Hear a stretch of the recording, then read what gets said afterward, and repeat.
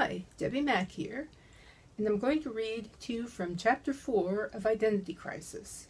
Now I'll warn you that there is some PG/R-rated material in this chapter, so just be on notice about that. Chapter 4. The front of Kent's gym was a huge plate glass window with treadmills and cross trainers lined up so the whole world could admire the sweaty backsides of everyone using them.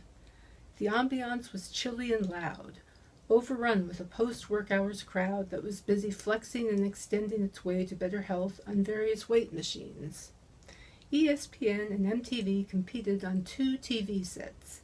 In the free weights section, a radio played headbanging music, and a man doing bench presses grunted so loudly with each rep you would have thought he was giving birth. I had no idea what Schaeffer looked like, so I asked a young girl reading at the front desk whether he was there. "Wow, he's popular tonight," she said. She had short, spiky black hair and marble green eyes, which did a quick sweep around the room. He was just here talking to someone. They might have gone back to the exercise room. "Okay if I take a look?" "Sure," she said, like she was surprised I asked. She pointed me toward a hall off the main gym and delved again into her paperback. I walked down the short hall past some closed offices toward the entrance to the dark exercise room. As I approached, a woman inside the room yelled, "You bastard! Keep it down, would you?" A man. Casually, I leaned against the wall near the entrance, as if waiting for someone, then stole a quick peek inside. Three people were in there, 2 women and 1 man. One of the women glared at the man. The second woman watched them. It was hard to see their faces, since the only light came from a walk-in storage closet across the room, but I recognized Miss Anger Management in the halter top. "You're lying," she said. "Why would I lie about such a thing?" he said.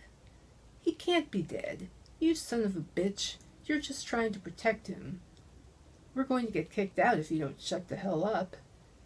In the gloom, I made out her expression in profile, a mixture of disbelief and rage. For a moment, she was still. Then she threw herself at the man, wailing and pounding his chest like an infant having a temper tantrum. The man was tall and well-built. He seemed able to take it, but he was struggling to catch her flailing arms. The other woman kept taking hesitant steps toward them, then back. The man finally got hold of each of her wrists. She tried to move them and screeched when she couldn't, then hurled a string of expletives at him that could have peeled paint from the walls. I kept expecting someone to come running to see what was going on, but I guess all the noise up front drowned it out. Eventually, she stopped. She stood there, glaring at the man and sniffling. He waited a few moments, then let go of her. "Don't ever do that again," he said. "Men!" She hurled the word at him like an accusation. "I hate you, all of you!" She marched toward the door. I went back to leaning casually, and she stormed past without even a glance in my direction. There was a quieter exchange I couldn't make out between the other 2. After a few seconds, I went inside. The man had close-cropped dark hair and a beefy triangle of torso, with broad, well-developed shoulders tapering down to a trim tummy and hips. He surveyed me with a puzzled, wary expression. "Bruce Schaeffer?" I asked. "Who wants to know?" "I'm Sam McRae, Melanie Hayes' attorney." He gave me a cold stare. "Well, that's nice. What the hell do you want?" I sensed he would have been less polite if I'd been a guy. He had a round, boyish face, but he was no pushover. His arms were corded with muscle. His yellow t-shirt hugged tight, revealing a ripple of perfect abs. The woman stood off to the side. Her back was to the storage closet, so her face was in shadow, but the light played off her tousled honey blonde hair. She had a chunky frame squeezed into a pair of jeans and a skin-tight shirt with a scoop neck that revealed an awning of cleavage. "I've been having a hard time reaching Melanie," I said. I wondered if you might know where she is." "Are you shitting me? You haven't by any chance seen her or spoken to her?" The caller ID had clearly shown his number. I wanted to ask him why, but I didn't want to get into how I knew about the call. His mouth twisted into a contemptuous grin. "Like I have any reason to talk to that bitch after what she did to Tom." "She wouldn't have thrown him out if he hadn't hit her," I said. "Throwing him out did him a favor. I'm talking about how she whacked him." "Hold on," I said. "You don't know she did that." "Right." He muttered something that sounded like "fucking lawyers," and then said, "Excuse me," and walked off. I watched him leave, then turned to the woman. "That went well." She smiled. "He's a little sensitive about Tom right now." She had a 3-pack-a-day voice. They were friends, and he found the body in his own apartment. "That is horrible," I said, trying to ingratiate myself a little. "I certainly didn't mean to offend." "You're just doing your job." I couldn't help but notice that little scene with the other woman. What was that all about? She shrugged. "Beats me. I just work with Bruce." "Did you know Tom, Ms. Rhonda Jacobi?" As she stepped forward, I got a better look at her face and flinched when I saw the scars. Plastic surgery had smoothed some of the damage, but the right side of her face carried the evidence of burns. Tragic in itself, but even more so when you looked at the other side, which was flawless. I felt awful about my instinctive reaction, but either she hadn't seen it or chose to ignore it. "I know he was friends with Bruce," she said. "Can't tell you much else." "So I guess you wouldn't know where Melanie is." She chuckled. "I don't even know who she is." "Well, thanks anyway." "Sure." I still wanted to know why Bruce called Melanie if he hated her so much. Of course, it could have been a mistake. Maybe he realized he dialed the wrong number and hung up.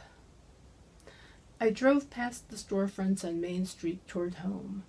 I liked living and working on Main Street because it represented Old Laurel, with its little shops and brick buildings, the meat market, the pizza place, the comic book store. Off the main road, the residential sections were mostly old Victorians with front porches and cozy brick ramblers. Throwbacks to the old days, before the malls and the plasterboard housing started sprouting like weeds.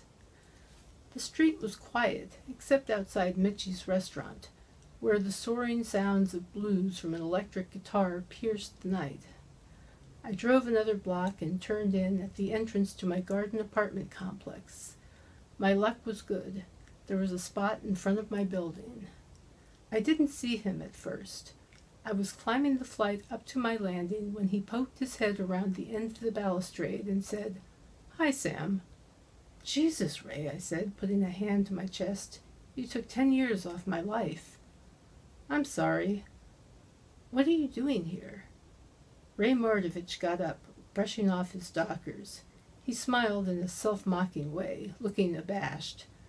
"I just wanted to see you," he said. I shook my head in disbelief. "Did it not occur to you to call?" "I tried. Where have you been?" "Here and there. I've had a strange day." For a moment I toyed with the notion of telling him I was too tired to invite him in, but he'd come more than 20 miles from Mitchellville in central PG County to see me. "It's been a while," I said, stalling. He reached out and tentatively touched my arm. I frowned and he withdrew his hand. "I know," he said. "It's been difficult." "So, Helen's out of town again and you got bored?" "I deserved that," he said. I won't argue the point. The regret in his hazel eyes looked real. "Would you like a drink?" "Sure." We went inside and I got Ray a beer. I don't usually drink, but I keep it on hand for the occasional guest. That night I decided to join him. I had known Ray for years. He was a prosecutor with the state's attorney. I met him while I was with the public defender's office, my first job out of law school. Our affair started 6 months ago, after a very boring bar association function. He'd been drinking heavily. I had no such excuse. I guess I could blame it on months of abstinence and the lack of a steady male companion for the past few years. Maybe I was looking for what Erica Jong once called the zipless fuck. Whatever it was, somehow our one-nighter turned into a series of trysts whenever and however we could manage it.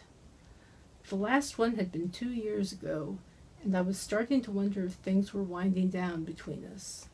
Thing was, that whole time, I couldn't bring myself to call or email him. At first I thought of calling, but as time passed, I thought better of it. I didn't want to be a pain. If it was over, fine. It's not like I expected this thing to last forever. That didn't make it hurt any less, though. I also didn't know where it left our friendship, and for some reason I was afraid to bring that up. I didn't see you at the mixer today, I said. I had a case and someone else drew the short straw. He grinned. To the public sector, I said, raising my bottle in toast, and not having to market your services. Mind if I turn on the game? Do I ever? We watched the Orioles play mediocre ball, sipping beer and exchanging thoughts on how they could improve their chances of getting to the playoffs, short of firing the entire team. You came quite a ways to drink beer and watch baseball, I said.